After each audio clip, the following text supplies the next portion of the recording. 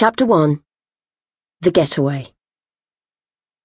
The night sky over the ranch was full of stars, but I wasn't looking up. I was leading the way to our meeting place with the others.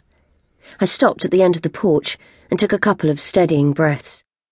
I was desperate to see into the next few minutes. That's my particular Medusa ability, visions of the future. But, as so often when I'm feeling stressed, I couldn't see anything. "What is it, Ketty?" Ed whispered behind me. I shook my head, glad that he wasn't attempting to read my mind. Nothing. I hoped it didn't matter that I couldn't see if there were any obstacles to our escape. We were on the trail of a drug, Medusa, that mimicked our genetically given psychic skills, and it was important we got away from here tonight. In the morning, our parents, in an effort to prevent the UK government from taking charge of us again, were planning to separate us from each other and send us on different flights all over the world. Come on, Ketty. The others will be waiting," Ed whispered. He ran his hand anxiously through his sandy, tufty hair. "Ketty?" I peered round the corner of the porch. It was nearly 3 a.m, and the ranch house was dark and silent. The night air was still and cool. Apart from the moon and stars above, the only light came from the lanterns that illuminated the exit, across the field to our right. We were heading in the opposite direction. "Okay, let's go." With a final glance back at the ranch, I raced across the field on our left, Ed by my side.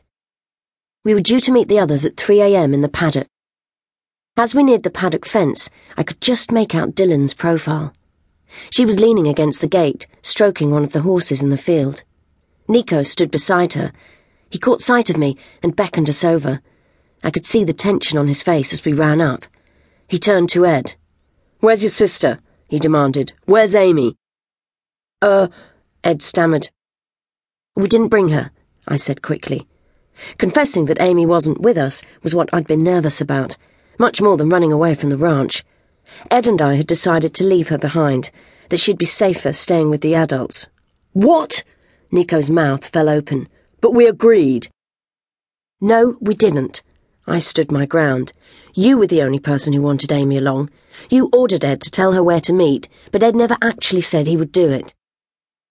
When the four of us had discussed ways of leaving the house, neither Cal nor Amy had been present.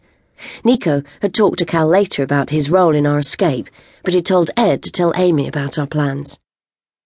Neither Ed nor I had spoken up against this at the time, though it was obvious from the look on Ed's face that he disliked Nico's order.